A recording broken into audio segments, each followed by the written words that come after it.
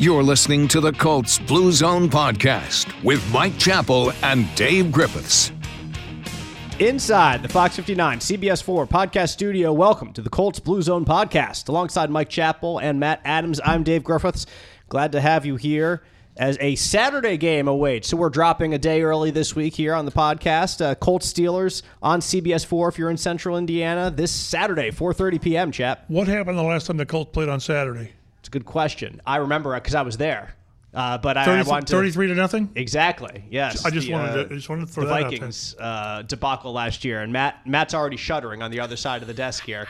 We're bringing up PTSD. We might as well get this out of the way early because I was going to bring that game up later in this podcast, so I'll bring it up now. But it's in relevance to what happened this week between the Titans and the Dolphins on Monday Night Football. The Titans' comeback on the Miami Dolphins was, according to NFL's next-gen stats, the second most improbable comeback of the era. No. There was another game. The Colts were third, actually, in that one. The third most improbable comeback. So that comeback on Monday night by the Titans was more improbable than down the Colts 14 with 3 to play, right? Yes, exactly. Down 14 with 3 to play. So actually, for me sitting there last weekend in Minnesota, after they scored the first touchdown and got the ball back, there was, to me, 100% chance of certainty that was going to. So that was not all that unlikely if you were actually watching the game and you saw what was happening. But I get what they're saying from the sense of statistics wise. But anyway, we don't have to say that anymore. I think Matt's gone catatonic. He's not even going to say anything. Stat-wise, I remember not too long ago that the Colts had a 98% chance of making the playoffs. Yeah, I remember that in 2001. Yeah, just had to win one game. Just had to make one tackle of Derek Carr, catch one pass, make one throw. No. Not soil yourself in Jacksonville. Be able to block one or two pass rushers. Yeah, and what a great start to this Colts Blue Zone podcast. People Matt needs to put a little subhead, there will be rabbit holes that we go down. And please stick with us through the first 4 minutes of this week specifically because it is difficult to do. Hey, and maybe even a little bit longer than that because if we're bringing up last week's game before we really dive into this week against Pittsburgh, what we saw last week, Chap, in Cincinnati was not what the Colts had been the previous couple weeks. Everything seemed to go wrong. They were torn apart by the Bengals offense in unique ways. And the defense couldn't stop them. The offense couldn't get much going at all. A lot of things came to a head in this game that at least from time to time the Colts had struggled with this season. But like I said, it all jumbled together. It resulted in what we saw last weekend in Cincinnati. All of their flaws were exposed. In the past, it had been, well, this area hurt them, but these other areas covered up. This is one where, and I don't mean it as a smack, but it will be. But Gardner Minshew wasn't a problem last week for the most part. It was when Matt Gay misses 2 kicks, and it was the first time since I believe his rookie year that he missed 2 kicks of any kind in a game. And people were pointing out that maybe the whole. I went back and I thought the operation was okay. Looked fine to me. It looked fine to me. So it's like Shane Steichen said, that was a game that none of us wanted to be a part of. Well, you put it behind. We've talked to players in the locker room. They know it was a massive missed opportunity. They find a way to win. They're tied for first in the AFC South with the way everything else played out. And it kept you from really, really fortifying where you are. Everything's still there because of the way everything else played out. Right. I think that's an important point to emphasize, Matt, that even though the Colts laid an egg last week, they still got help from other teams. And that's what we focused on a lot last week, that the Colts were getting a lot of help from other teams in the AFC. And they still did, with Jacksonville losing, with Houston losing. And even though Cincinnati beat them, they're still technically behind them in the playoff standings, even though they're tied at 7-6, because it's a multiple-way tie, and there's a lot of things that go into that. So the Colts still find themselves in a position where they, quote-unquote, control their own destiny for the postseason. Yeah, I mean, that's the thing. Stepping away from this game is, even though they did blow an opportunity, man, to go to 8-5 here just really would have separated them from the pack, because you've got 6 teams right now all cluttered up at 7-6, which means you have all these multiple tiebreak scenarios going into play. You've got 4 games left. But I will say, I was looking at some of the playoff scenarios for the Colts. If they win out, they have a greater than 99% chance of getting it. Now, I don't think anybody in this room believes the Colts will win out. it's one of those things that could happen because it's been kind of a weird season. Things could go. If they beat everybody but Houston, 71% chance of getting into the playoffs. If they lose to the Steelers and win out, 87% chance to get in. If they lose to Atlanta and beat everybody else, 96% chance to get in. Lose to the Raiders because of an AFC applications there, even though they're not in the race, 88%. Right. So 3 of their last 4 games against AFC teams, those are the key ones. They need to bang on and win those games. Yeah, it's the Atlanta ones, the least, quote-unquote, least important. Because of conference. But exactly. Right. But because when you have all these teams clustered up, that conference record becomes super important. That's why the Colts are 7 right now, because they've got a better conference. Right. They in Pittsburgh have 5. They're 5-4 in the conference. And then because of that, then you go to common games between the Steelers and the Steelers. I really think Saturday is an elimination game. I really do. I agree. I think one of these teams. I think the Colts can still get in. I think 3-1 gets the Colts in. I just do. But if Pittsburgh loses, their schedule is tough. So I think this is one where you say it's not winning in, but losing out. I think that's pretty realistic. And those percentages that I ran down, those are just exclusive to the Colts games. That does not factor in what other teams do, because you could have another team, one of these 7-6 teams, go on a losing streak, and then that opens the door for somebody else, or as well. A winning streak to put you. Or the opposite. Denver's got an easy schedule, so and Buffalo's got a brutal schedule. So it's so much better to be talking about this and conference records, and instead of saying, if they lose one more, they move from 7 to 5 in the draft which position. Which is what we did last year. We've done it, and it's interesting, but it's just not what you want to be doing. You could be Carolina or New England right now and just eliminated already from the playoffs and already looking to next season and what you're going to have to do. So it's much better to be in this position. Tyquan Lewis this week for the Colts named the Ed Block Courage Award recipient for the team. He's suffered season-ending patellar injuries in both the last 2 years, 2021 on the best play of his career, and then in 2022, which was more of an innocuous play, but it's been very good in this year. He has 3 sacks, 6 tackles for loss, 10 quarterback hits, which I believe is his career high. Tyquan has always been solid when he's been on the field. He's been exactly what the Colts want of him, is a rotational defensive line player who can play outside, play inside. He has a role when he is healthy. Like he wears the scars on his knees for you see the evidence of why he won this award every day that you look at him in the locker room, and from his teammates' perspective, certainly the most deserving recipient of this award. Yeah, it's about overcoming. And he's overcome the last 2 years. I remember, and I think the reason we talked to him going into 2 years ago before the first patella, and he'd been inconsistent and just not quite. And he really went into how he focused on the mental aspect and getting his head together, I guess, because he had gone through some, I don't want to say depression. I don't want to make too much of it. But he really got himself together internally, and we saw him playing really well before the first patella. And as I said, he's a guy you just pull for because he's really a great guy. He does things the right way. He's never whined about, why me again? He just sort of deals with what's in front of him. And as you mentioned, he's not a starter. Nope. But there's not much of a drop off when you put him in there, and he's really good in the nickel because he gets pressure, and it's just really good to see. And I believe he signed a 1-year contract again last 2 years. So here he is again. Yep.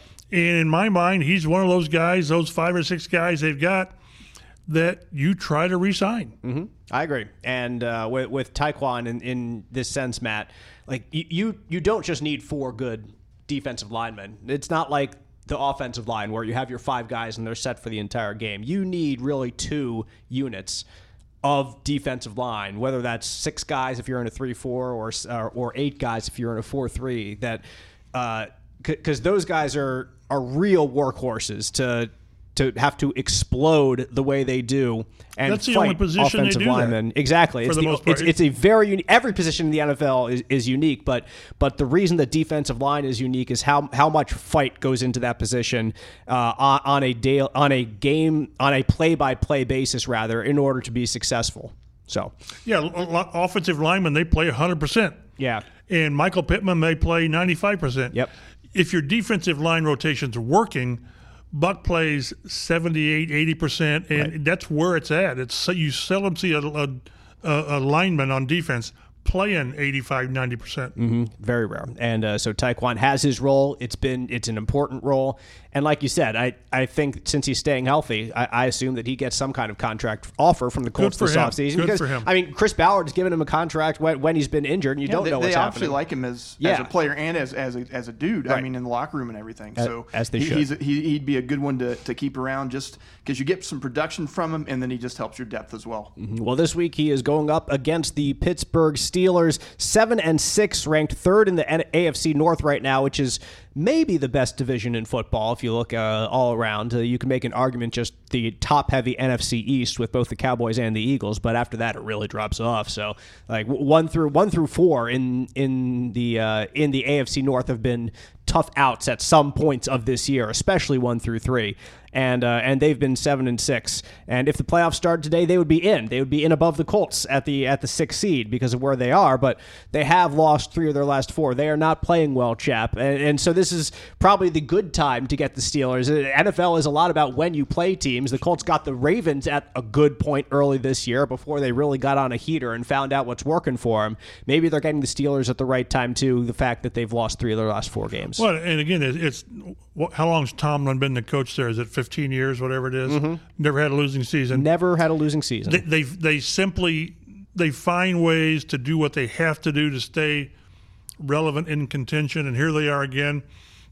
They weren't an offensive, they weren't much of an offensive team before Kenny Pickett got hurt, and now with Trubisky, it's just, again, we've talked about this. So much has the Colts have had so many injuries, nothing cries out that or points at that more than Richardson and Taylor have played 1 snap. Richardson's missed all these games. JT's played 6 games, or he's missed 6 games. Yet here they are, and that's where Pittsburgh is, and it's just which team can now say not lose it, because you've got to find ways to win it. But it's really kind of amazing that the Steelers, as bad as they've been on offense, they're right there, and they probably look at the Colts the same way the Colts look at them. Yeah, I one of my favorite stats that I've ever heard, I think it was on the Pat McAfee show early this year with the Steelers, and this wasn't like 2 or 3 games into the season. This was like 6 or 7 games into the season when they were, 5-2 or something at that point. And the stat was, in every game, they had been outgained on offense, but they were still like 5-2. They were still one of the best teams in the AFC North at that point. And that speaks to like a team that can turn it on and find a way to win. And that's what they've done under Tomlin. Like you said, they have found ways to make the best out of what they had. And that goes to what he's established there in his 15 years as a head coach. It's just hard to see how they've been so bad on offense. Yeah. But that starts with erratic quarterback play. The running game's been, I think they're like right with the Colts, 110 some yards a game, whatever it is. So, again, this is one where you just, again, I think both teams look at this, make their quarterback do things.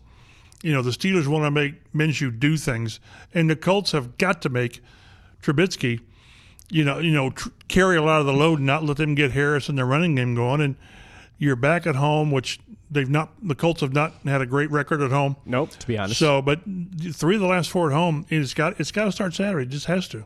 Kenny Pickett is out. Mitch Trubisky in a quarterback with Mason Rudolph, the backup there in Pittsburgh. So they're on their backup quarterback as well. Another thing going against them, which is what has led them to some struggles in last week in particular, losing to the 2-10 Patriots, I believe it was last week, and then losing to another 2-10 team the week before.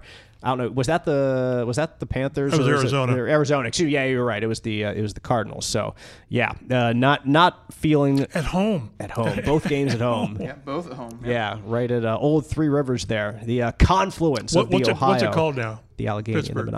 It's not even Heinz Field anymore. It's some other company. I don't know. Like it's some Pittsburgh. I don't know. Money talks. Exactly. It does. You have iconic names like Heinz Field.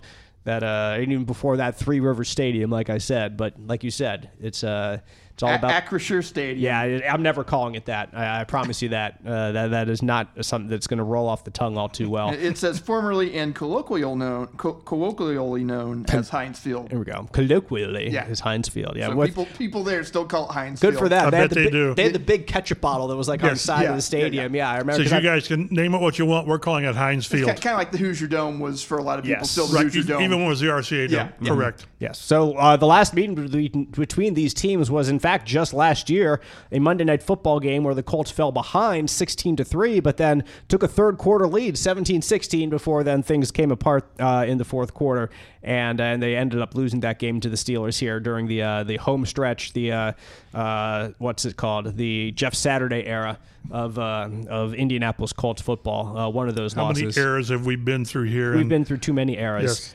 Matt points out this was a Jelani Woods game, an 8-catch for 98 yards game that we still haven't seen any sort of production. And at this point, don't hold your breath for any Jelani Woods this year. It's red shirt season, I guess. Completely out the door right now. But we also mentioned that something we heard in the locker room this week for some better news, Chap, on the injury front that you heard. Yeah, I was talking to Reggie Wayne. Whenever Reggie's available on during the week, we talk to him because he's great. Reggie. He's Reggie.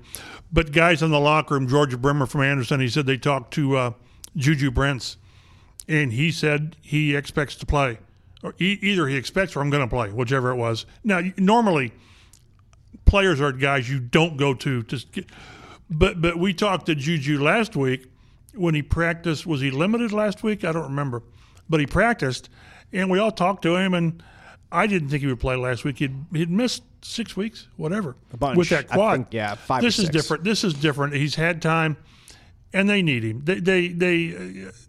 Daryl Baker's played well. Mm-hmm. I think he's played very well. I think so too. Actually, last few weeks he's really played. I think Jalen Jones has sort of fallen off a little bit. He hit a bit of a rookie wall, right? I think so. What was he, a 7? Which is fine, but he also faced Mike Evans and DeAndre Hopkins, like we pointed last couple weeks. Those are big walls on their own right. Exactly. But no, getting him back would be huge.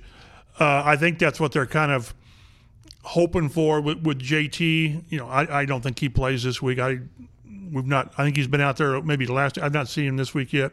I haven't seen him in the locker room. Braden Smith, I don't think he plays. Yeah, I wouldn't hold your breath. But the idea is stay relevant, stay in contention, and boy, for the last game or two, get these guys back. And then in the playoffs, you just don't know. But getting Juju back would be huge. It's been such a tough rookie season for him, from the broken wrist in college to the hamstring in training camp, and then he plays, and then did he tweak the hamstring again, and then he comes back, and then the quad. Quad. Yeah, not knee, quad. Getting good players back is always a bonus. And when your top 2 draft picks that you made this year, Anthony Richardson and then Juju Brents, like it's been disappointing, obviously, for both of them. If we look back on this year, obviously still plenty more to be written for Juju, but if it comes down to it that he's limited for the rest of the year, I mean, those are the 2 guys that you want to see, you want to develop the most. You drafted them early for a reason. Very much so. So, and you look at the draft class, they've gotten really good production from Josh Downs, going through sort of a quiet period. Blake Freeland, better than expected, I would say. Holy smokes, where would they have been had he not? Now, he had a tough go at left tackle, but at right tackle, he stepped in and played pretty well for Braden Smith. Yep, not too bad. So that's where they are right now. Colts wore their 1956 throwback uniforms last year against the Steelers. They will do the same this Saturday against them as well. Anything that you can do to try to snap an 8-game losing streak to Pittsburgh, dating back to, 2008, 2005? It was somewhere back there. They've won 3 times against Pittsburgh since they moved to Indy. That's it. Just 3. And the cute little trivia thing is they've only won with a quarterback wearing number 18. Mm-hmm. Peyton Manning twice, and fans would probably know who the other one is. Who was the other quarterback wearing 18? I do not recall. It was way back in 1984. I know that. Mike Pagel. Okay. Mike Pagel. Okay. So, but they're like 2-18 since then, and it's just and a couple. Remember some of those games when Roethlisberger would throw for like a zillion yards and 6 touchdowns. It was Antonio Brown would catch 27 balls. Would go off. Just destroy them. So, but again, it's just one of those that it's like every team has somebody. for so long the Colts just whipped up on Houston and Tennessee. Both for the of them most had part. their eras, yeah. And then they always had trouble with Jacksonville. This is one of those where some things never change. I know. That's a rabbit hole we're not going down. Nope, no intention. Until maybe the first round of the playoffs when they could be there in Jacksonville. Right? Oh God, you will not be going. You'll tie me. I will call management and say, Dave's busy that weekend. I don't know what he's doing. Anybody else? Say, we'll put you in the guest room, Dave. It's very nice there. And then the door locks behind him, and they slide water we'll slide bread and some water food under the door. Thank you. But Pittsburgh's just been a tough out for him. I don't know whether it's funny how whenever it's Pittsburgh they play such an aggressive, physical. They do, but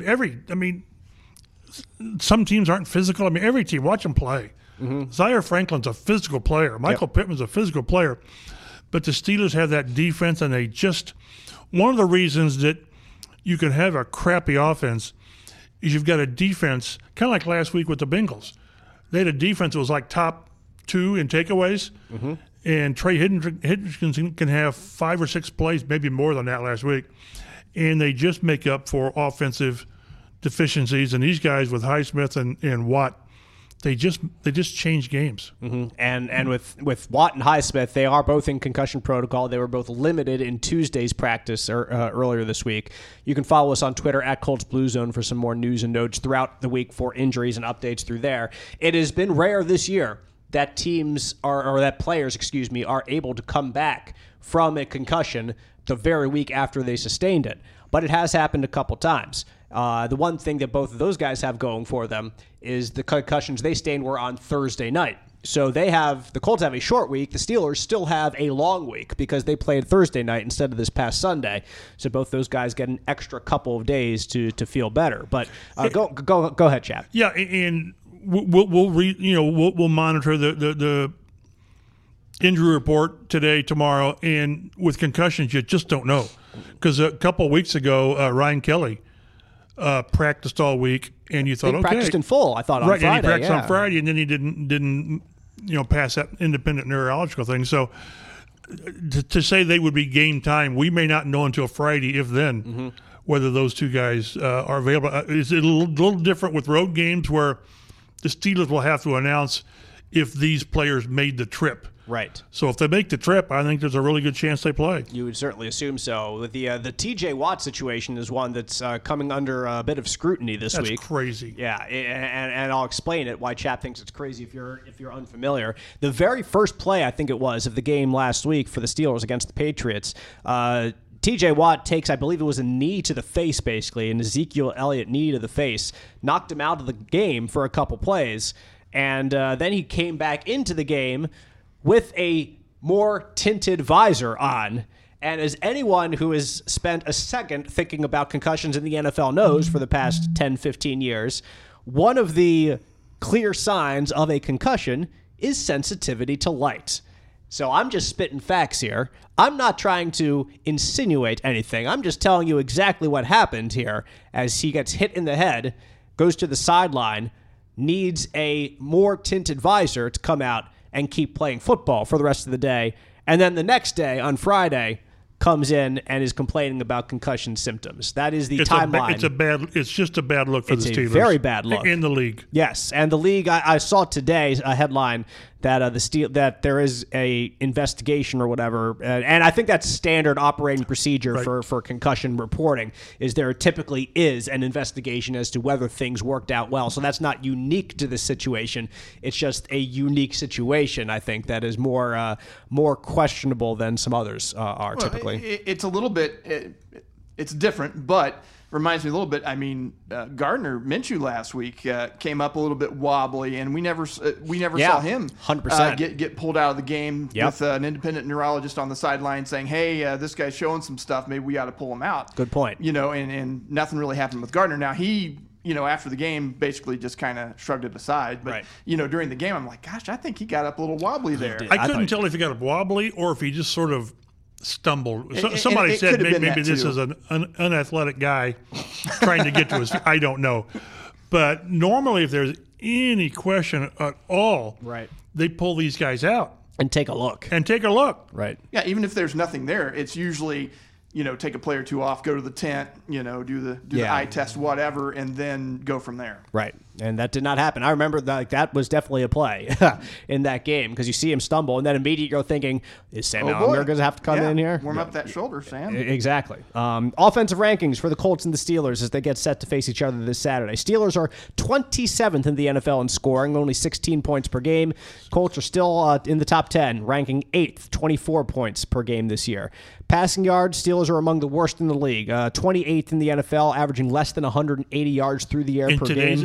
In today's NFL, less than 180 yards through the air. The Colts are averaging 226 yards per game. That is good for 17th.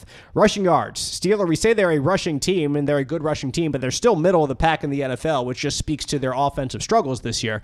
They are 15th in the NFL in rushing, 112.8 yards per game. Colts are 16th, right behind them, 110.5 yards per game. The Steelers do average 4.2 yards per rush. Colts are 4.1 yards per rush, so very comparable there. And I do think with the Steelers, I was reading their media guide, and they said since week 9, their running game has been one of the top ones in the league, and I think there's only been one game where they didn't get like 130-some yards. Okay. So they've, in the last few weeks, they've really found something there. Okay, that's important to note for sure. Big plays, the Steelers have 42.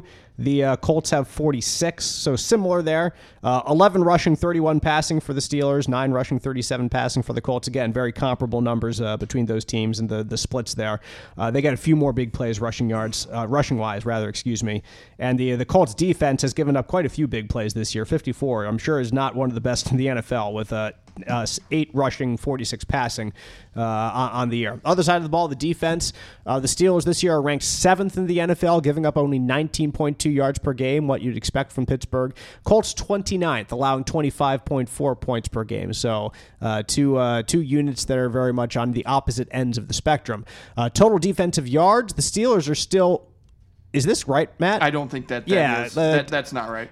I don't know. I forgot to plug the number in. We'll table that for a second. Passing defense, because that was what last week was. That was the Bengals number right there. Yeah, exactly. So passing defense, the Steelers are 21st in the league. Colts are 17th, both averaging about 226 yards per game. And rushing defense, Steelers also 21st. The Colts are 26th in yards per game. They've got to get this run defense. They do.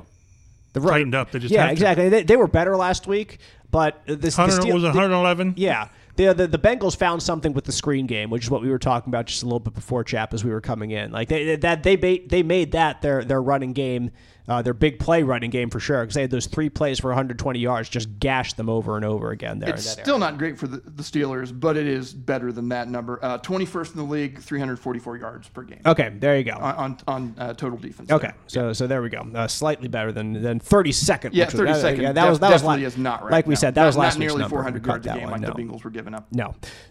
So the Steelers defense better than that. They are plus 10 in takeaways. Very good number. 21 takeaways. Biggest category in season-long success rate. Yep. Makes a big difference when you can turn over the other team. It doesn't matter how many yards you give Bengals, up. They had 19 takeaways going into last game. Right. Colts are only plus 1. It's always better to be plus than minus, like I always say. But 21 takeaways, the same number as the Steelers. 20 turnovers. But it's committed 20 turnovers, which is not what you like to see. And those have led to other teams' success all year long. Steelers and the Colts both top 5 in turnovers. Yeah. On defense. So takeaways. Or takeaways. Right. Yeah. And they got one last week?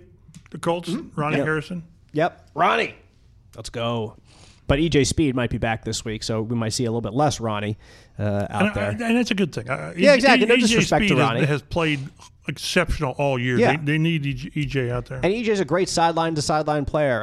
Like I said also before we started up, I think there's a good chance that the Bengals, those 3 screens that went for 120, 130 yards, do not happen the way they do if EJ Speed is playing in that game. Because he's a good sideline-to-sideline pass defense linebacker. The first one doesn't happen if they call the guy for blocking him in the back. Blocking Kenny Moore in the back. Yes, there's that too. But alas, that is not meant to be. On offense, the Steelers look like a backup quarterback. Mitch Trubisky, 463 yards passing, 3 touchdowns, 3 interceptions in this season, playing in parts of 4 games. Had one start, which was just last week, as they started the post-Kenny Pickett era, at least for this year. Yeah, here's for that, Dave, just week 4 at Texans, Pickett left with injury, so Trubisky played. Week 8 versus Jags, Pickett left with injury, so Trubisky plays. Week 13, Cardinals, Pickett leaves with injury. Yeah. Trubisky plays. Then last week, Pickett was out, so Trubisky got the start. All right. Najee Harris is the workhorse running back, 690 yards on the ground, averaging 4 yards per carry, has scored 4 touchdowns, also 24 catches. He's like, to me, Joe Mixon. Mm-hmm. If you're not careful, he will carry a game. He's that good of a running back. Jaylen Warren, 612 yards, 5.6 yards per carry, is also running it pretty well, too. 3 touchdowns for him, 42 catches, more the guy that can come in and be your change of pace guy. So they've split it up a good deal between both of those two and have found success in the running game, going back and forth between them. Kind of more along the lines, if you saw like the real balance between Jonathan Taylor and Nyheim Hines of the past couple years here in the Colts, in those few games where we saw both of them really be effective. The Steelers have found a couple of those games this year to get the right balance between both the power back, the thunder and lightning, so to speak, and have been one of the best teams in the NFL running the ball the past couple of weeks, as Matt pointed out just a bit ago. George Pickens, the leading receiver, 49 catches this year, 767 yards, has 3 touchdowns and 16 receptions of 20-plus yards. He's a guy that can beat you deep for sure, that you have to pay attention to on a play-by-play basis. Deontay Johnson, 37 catches, 475 yards, 3 touchdowns for him, 7 receptions of 20-plus yards. If you're a head coach or an offensive coordinator, wouldn't George Pickens just drive you crazy? Well, yes. When you see the talent and what he can do, and from all indications in Pittsburgh, he's just a pain in the butt. Just a head case. Just Last week, just yelling at people on the sidelines, like completely losing his cool. Yeah, Pittsburgh's lost 2 games in a row. They're frustrated. Right. But what you're doing is not the right way to go about things. And we talked to the Colts, after that draft, and they did not. He turned them off with his personal visit, and George Pickens, yes. George Pickens, yes. And it's like, no, we're not gonna mess with this. Mm-hmm. So sometimes talent is not enough to make you a great player. But having said that, Pickens can take the top off and really hit the with those shot plays. Yep, he can be a game breaker if given the opportunity. Just hasn't had the opportunity as much this year. But like you said, the threat is there for sure, and you would much rather have them try to run down the field with Harrison Warren than you would 4.2 a carry instead of 30. Exactly. Right. On one play or 2 plays, whatever it might be.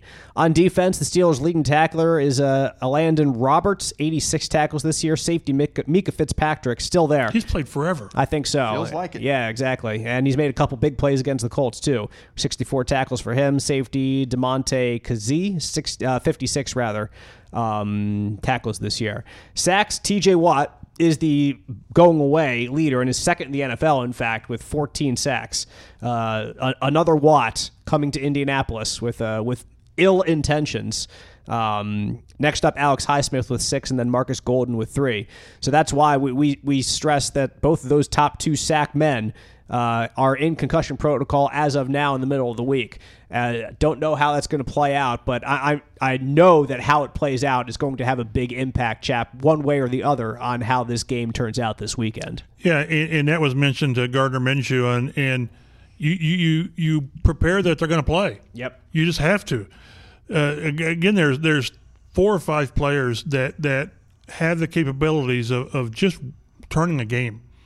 He's done it time after time, and the Boses and Khalil Mack and these guys, they just make plays, and you hold them down for 45 plays, and on the 45th or 46th, they get a strip sack, and then you're going the other way. And when you got an offense like Pittsburgh that's struggling, the last thing you want is give them a short field or free points or whatever. So, yeah, we'll be checking the Watt High. And again, Highsmith is quality as well. So it's really pivotal on whether these guys play or not. But if they play, you got to block. You got to limit what they're going to do damage. Limit how much damage they create. The Steelers are tied for 5th in the NFL with the Colts, in fact, with 13 interceptions this year. but it's come from a slew of different players because no one has more than 2 picks on the Steelers team. So it's not like you avoid one side of the field. There's not Revis Island here. I would suggest not throwing it to Minkah Fitzpatrick and having him return it 100 yards for a touchdown. What was it? Was it 100 yards? I don't know. It was close. It was near the end zone, that's for sure. It was definitely in the red zone. Brian Hoyer? Who was that? That was Hoyer, yeah. Hoyer came in that game in Pittsburgh for an injured Jacoby Brissett. That the Colts still should have won. Yep, that Anna Vinatieri missed a field goal late that I don't think was a very long field goal. And he missed it. Yeah, that was just a miss. 100% a miss.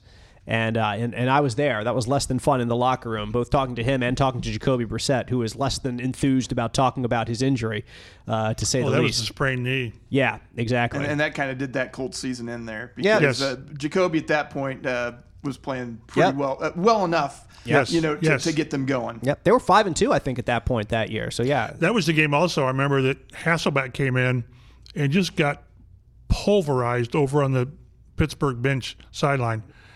And nobody went to his defense. Mm-hmm. So, but that was another game that they should have won against Pittsburgh, but sometimes you find ways to lose. And a lot of times the Colts have found ways to lose against Pittsburgh. Their playoff picture, the Colts are 7th in the AFC playoff standings with 4 games remaining. They play at home against the Steelers, in Atlanta on Christmas Eve, then at home against the Raiders, at home against the Texans. There are 6 teams, as Matt pointed out earlier today, with 7-6 records in the AFC. The Colts, the Steelers, the Texans, the Broncos, the Bengals, the Bills. And if you were to ask yourself before the season, Bengals and Bills would be the 2 favorites, obviously. But right now, there's a jumble here. Cleveland's 8-5, so they're sort of right there, too. They're right above them, and the Colts were just had that opportunity last week, and really, I can't even say they were a hair's breadth away, but they could, because they weren't that close last week. But they had the opportunity to be 8-5 and just let it slip through their fingers. One of the crazier things about that game is, they got down 14-0, and you're sort of thinking, oh boy, well here we go, this is their bad game of the season. Then all of a sudden, they have this 1-minute section that gets them even back at 14-14. Yep. And you're like, oh my gosh, maybe these guys are going to do it again, and then the second half, just forget about it. Nope. And if you look at all of these 6 teams here with these records, you figure maybe 2 of them would be the probably would get in the playoffs. And so it depends on what happens down the stretch. And Chap, as you pointed out, opponent records is going to be important because the Bills have a murderer's row down the stretch. They got Dallas this week, I believe. Yeah, I think so. So it's not easy for them. The Broncos, it is an easy schedule. Like the Colts, it's a last place schedule because they were last place in their division last year. The Texans have to play the Colts. The Colts have to play the Texans. Going to be massive. That could be a win-and-you're-in scenario right there between these teams. And again, we're talking about playing teams at the right time. The Colts played the Texans at the right time earlier this year before they got going really in the middle of the season. Before the quarterback got going. Exactly. And who knows what it's going to look like at the end of the year. And that might have been the Colts' only easy win of the season. You know what I mean? I'm trying to think. I can't think of any. Yeah, it was back in week 2, and they got those early touchdowns from Richardson, and then Minshew just kind of coasted them the rest of the way there. Everything else since then has been a real struggle. It's been hard, as you would expect from this franchise. Not easy. That is the abnormal weekend when you can sit back and relax in the late third and fourth quarters all the way to the finish line there. So that's going to be a continual thing that we look at every week here. And the good news for the Colts is, like I said, they have games against the Steelers, the Raiders. They have games against the Steelers and the Texans here down the stretch. 3 or 4 at home. That's what you want. 3 or 4 at home. Even though the Colts have played better on the road this year, I think you would still last week excluded. Correct. Exactly. Yeah, we don't have to talk about that anymore. It's all set up there for them. So if they don't make the playoffs this year, then they've got nothing but themselves to blame for it because they had their opportunity to do it. Yep. Injuries. We'll touch on that on Tuesday's walkthrough practice. Braden Smith did not practice with his knee injury. Jonathan Taylor did not practice with his thumb after still recovering from surgery. Jalen Jones, the rookie corner, was limited with an ankle injury. And Juju Brents practiced in full in Tuesday's walkthrough. Like Chap said, he's saying this week that he's going to play in the locker room. Alongside DeForest Buckner was in full with a back injury, tight end Will Mallory with a rib, EJ Speed full with a knee injury. So it could be worse, could be better, but certainly could be worse than what the Colts are putting on their injured list early this week. For the Steelers, did not practice Najee Harris on Tuesday. Quarterback Kenny Pickett, who's out. Landon Roberts, their leading tackler at linebacker, a groin injury, did not practice. And their guard, Isaac Seumalo, with a shoulder injury, did not practice. Limited action defensive tackle Keanu Benton with an oblique. Defensive tackle Cam Hayward, who's wrecked a couple Colts games in the past with a groin. Linebacker Alex Highsmith with his concussion. Linebacker TJ Watt with his concussion. And safety DeMonte Kazee with his ankle injury. Full participant in practice, cornerback James Pierre with the shoulder. So they have a couple of pretty important players who are on that list that we're going to have to pay attention to for the rest of this week. Chap, what are you looking at there? Just looking at updates from practice today. We don't know full limited, but Brent's, EJ Speed, and Jalen Jones are practicing. Okay.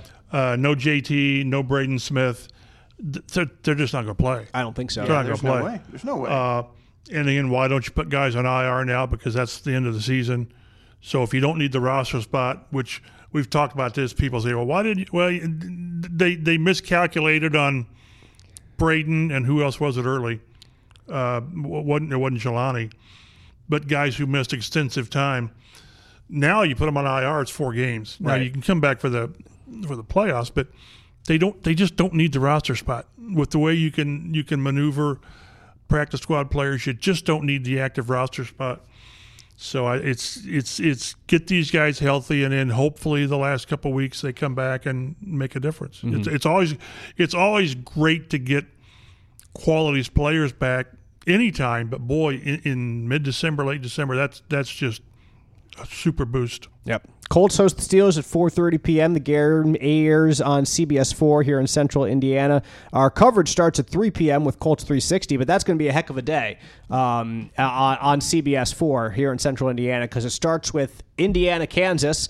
At least you hope it's good if you're an Indiana fan here at a noon, I believe it is, or maybe 12:30, and that goes right into Colts coverage, Colts 360, Colts Blue Zone pregame show, NFL Today, Colts here on CBS 4 taking on the Steelers. The Colts are, I believe, they were a 2.5-point favorite in this game, from what I saw before we came on here. I actually checked this week, Dave, and Hey. yes, that's what it was. Good. 2.5-point favorites. And I think the number was 42. So they're anticipating something along the lines of a 22-20 ball game, which like these are the numbers that we Yes. say like every week. Every This is what it's week. gonna be. And like I say, the ceilings in Vegas are plated in gold for a very good reason. Amazing. Because they get it pretty darn close to accurate, and there's always one or two plays that are important, which brings me to the Army-Navy game this past week. I don't know if you guys were watching Army-Navy. I didn't watch it. Okay. Well, we were watching, like, Army-Navy, like, almost always hits the under. And there were some late points in that game. Like, it was, like, 13-3 throughout most of the game. They scored, like, that many points, and then they scored, like, 17 points super late, and it hit the over on like the last play of the game because there was a safety on the last play of the game. Oh, like, to lose a bet on a safety. Yeah. Safety. Yeah, so man. like literally I think it was Navy was trying to punch it in for a touchdown. They were on the 1 yard line, or they were inside the 5, and they tried a quarterback sneak on 4th and goal, and they were stopped at like the 1 yard line with like 5 seconds left. So Army just takes the snap from the 1, skittles around in the end zone for a bit, and takes the safety. And they're able to win the game because if they had like fumbled the snap and Navy had scored a touchdown, they win the game. But if they gave up 2, it wasn't a big deal. But it killed the over/under for some people. The over/under was like 27.5. Those people out there know what they're doing. Exactly. That set it from 27 to 29, and just a brutal way to lose. A bad beat if there ever was called one. The backdoor beat, is that what it's called? Yeah, backdoor cover Wow, sometimes. backdoor cover, right. Exactly. But yeah, the ouch, man. Ouch. What a horrible, horrible way to go down if It's you're a funny, betting too, man. I always enjoy the Scott Van Pelt segments on the bad beats. Yeah. And they always show guys on the sidelines, maybe more in basketball games, and it's a meaningless three-pointer or miss, and these guys are cheering or not. Yes. And you know which way those guys bet their money. Yep, 100%. So, always interesting. Every play up until the finish. And the NFL, they love that. They talk about the gambling and all this, but But that is such a part of what drives the interest in all pro sports leagues. Huge. All right, let's get to our score predictions for this week. I'll go first, Matt will go second, Chappell will go third, and we'll end with some discussion as well.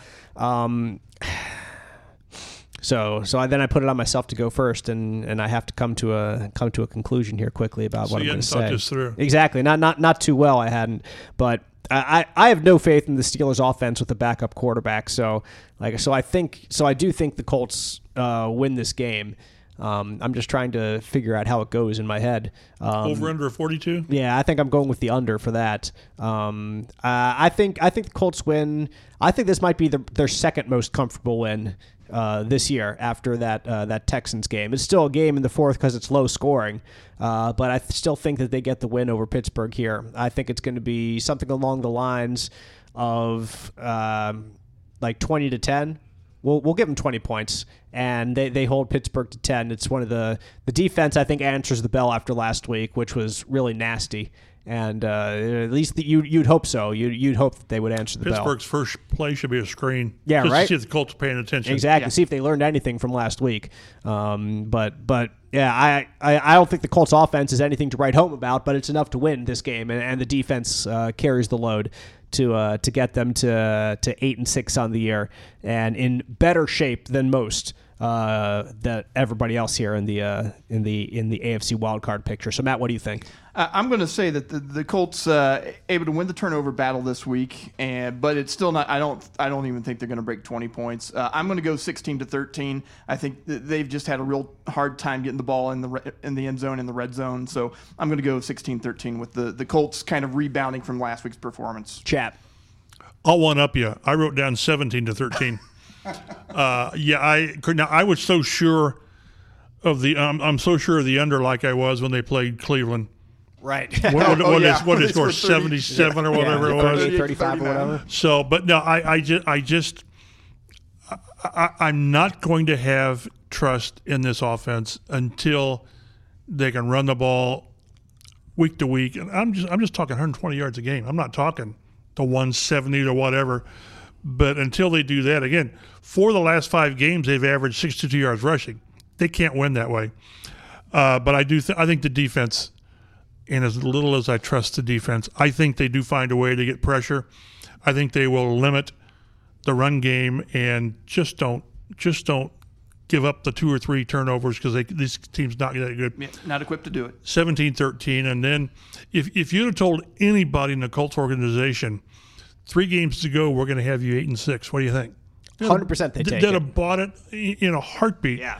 So before the words were out of your mouth, they would have said yes. Right. So, and that's what's cool. And it's not being homerish. It's cool to see a team deal with everybody's. Now, Justin Herbert's now out for the season. Quarterbacks have dropped like flies. I mean, top-tier quarterbacks. Mm-hmm. To see these guys do what they've done, somehow find ways when everything says they shouldn't. Go 8-6, and let's see what these last 3 weeks bring. I do think it's unique that all of us are picking the Colts, in spite of the fact that the Colts have lost to the Steelers 8 times in a row here. But to be fair, a lot of those were a guy named Roethlisberger throwing the ball. And Antonio Brown, and yes. and Le'Veon Bell. Out of the backfield. So they had that stretch where it was like 6 touchdowns, 500 yards passing. Antonio Brown just goes off. Yep. They don't. That's not this. Mm-mm. And if you've watched Pittsburgh. Yes, it's Pittsburgh, and yes, it's Tomlin's never had a losing record and all this. To lose back-to-back games at home to 2-10 teams, that's really difficult to do. Mm-hmm. It is. And yet they managed to do that right now. So they need to pull themselves out of it more than the Colts need to pull themselves out of it right now. Which team do you have most faith in doing it? Exactly. And we've talked about this year a couple times, establishing culture like Shane Steichen is trying to do, and how valuable a December that is meaningful football can go along the lines in achieving that. Pittsburgh has a culture there, because Correct. Tomlin has been there for 15 years. They've had bumps and bruises along the way, no doubt. It seems like from time to time there's drama in Pittsburgh, but they're able to come through it and get out the other side.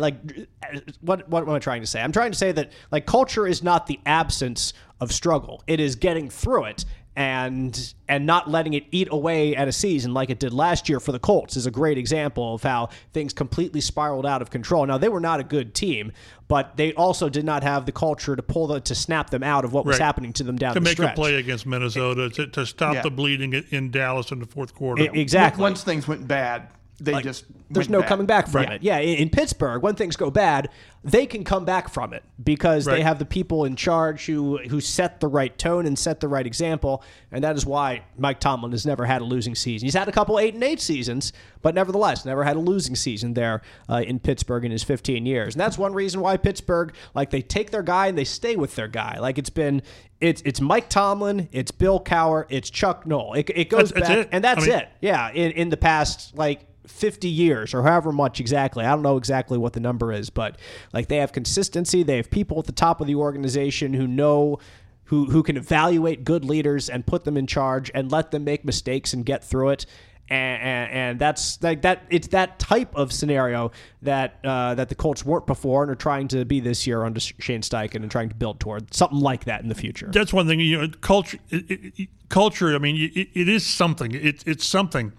And I kind of flash back to 2002 when they transitioned to Tony Dungy, and they go 10-6, and they just got boat race in the playoffs, 41-0 at the Jets. But you established something with Dungy. I realized the talent level was with the Colts was just incredible, but the positive reinforcement this team will get and can get. Making the play, I don't care what happens in the playoffs. I really don't. But to get a wild card spot after where they came from last year, they blew it up with leadership, except for the GM.